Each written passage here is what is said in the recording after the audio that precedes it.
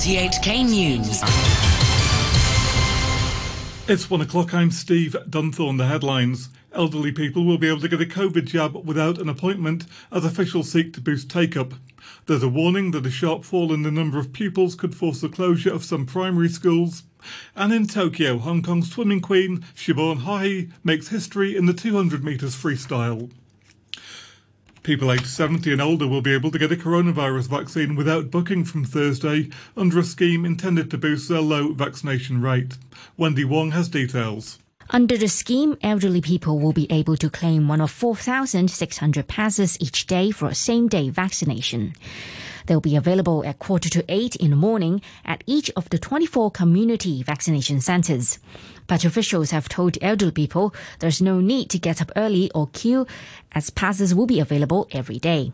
People can also send a caretaker to pick up a pass and return at a designated time to receive their inoculation.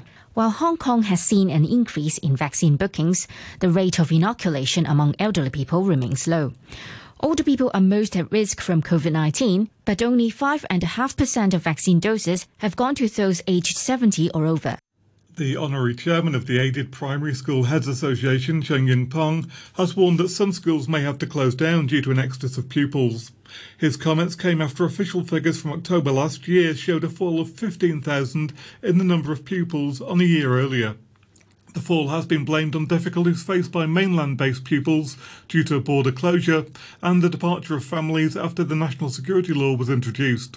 Mr. Chang said there were vacancies across different grades and sometimes 2 or 3 siblings would withdraw at the same time. The chairman of the Direct Subsidy Scheme Schools Council says around twice as many pupils have left his school this year and it's having difficulty filling the 50 vacant places. Dion Chen didn't mention which school, but he was previously principal of YMCA of Hong Kong Christian College, a secondary school in Tung Chung. Mr. Chen said it wasn't unusual for higher form pupils to study abroad, but now younger children were leaving. 3 national security judges are expected to deliver a verdict this afternoon in the landmark trial of the first person charged under the national security law. Former waiter Tong Yin Kit, who's 24, pleaded not guilty to charges of terrorism and inciting secession, as well as an alternative charge of dangerous driving causing grievous bodily harm. He's accused of driving his motorcycle into 3 police officers while carrying a flag with a protest slogan on July the 1st last year, just after the law was enacted. His trial was presided over by judges Esther To, Anthea Pang and Wilson Chan. Overseas, North and South Korea have restored a communications hotline between them, which was cut off by Pyongyang more than a year ago. North Korea has suffered increasing hardships, including a shortage of food, since closing its borders in response to the pandemic. The BBC's Laura Becker reports from Seoul. The North Korean leader Kim Jong-un and South Korea's President Moon Jae-in agreed to restore the severed lines of communication in letters that they've exchanged since April. Talks between North and South came to a halt last June after Pyongyang accused Seoul of allowing defectors to fly anti-North Korean leaflets over the border. North Korea also blew up an office built to hold talks between the two countries. But in a statement, Pyongyang described the restoration of the hotline as a big stride to restoring mutual trust. The authorities in the US state of Florida say they've identified the remains of the last person to be discovered following the collapse of a seafront apartment block a month ago. Estelle Hedaya was the 98th person confirmed to have died when the building came down. The Miami-Dade mayor, Daniela Levine Cava, spoke to reporters. Although we have identified all of the victims that were reported missing, the Miami-Dade Police Department continues the ongoing search and recovery effort on the evidentiary pile to ensure that all identifiable human remains are recovered. President Biden says US troops will end their combat mission in Iraq by the end of the year. He was speaking during a visit to Washington by the Iraqi Prime Minister Mustafa al-Kadhimi. There are currently 2,500 US soldiers in Iraq. Many are expected to remain, training and mentoring Iraqi forces as they fight what's left of the Islamic State group. Mr. Biden said the US would continue supporting Iraq in any way it could. Our shared fight against ISIS is critical for the stability of the region, and our counterterrorism cooperation will continue even as we shift to this new phase we're going to be talking about. Mr. Al-Kadhimi spoke alongside Joe Biden at the White House. Today our relation is stronger than ever. Our partnership, our economy, the environment, health, educated, culture, and more. I'm looking forward to work with you, Mr. President, to bring our two countries more closer for benefit of Iraq and the United States. The aid agency Save the Children is calling on international donors to help rebuild the shattered city of Raqqa in northeast Syria. It says children are living in the ruins of the former capital of the Islamic State Caliphate with little access to education, food or basic goods. Drought has led to water shortages and rising disease. Here's the BBC's James Landale. Raqqa was, for a few years, the capital of Islamic State's so-called caliphate in Syria. In a ferocious battle in 2017, the city was retaken by mostly Kurdish militias backed by US-led coalition forces. 4 years on, the situation remains grim. Save the Children says little has been done to repair damaged homes and hospitals. The charity says there's urgent need for greater humanitarian support from international donors, including those like the US and the UK, whose airstrikes reduced so much of Raqqa to rubble. Leading scientists have warned that mega heat waves could become up to 20 times more common in the second half of the century.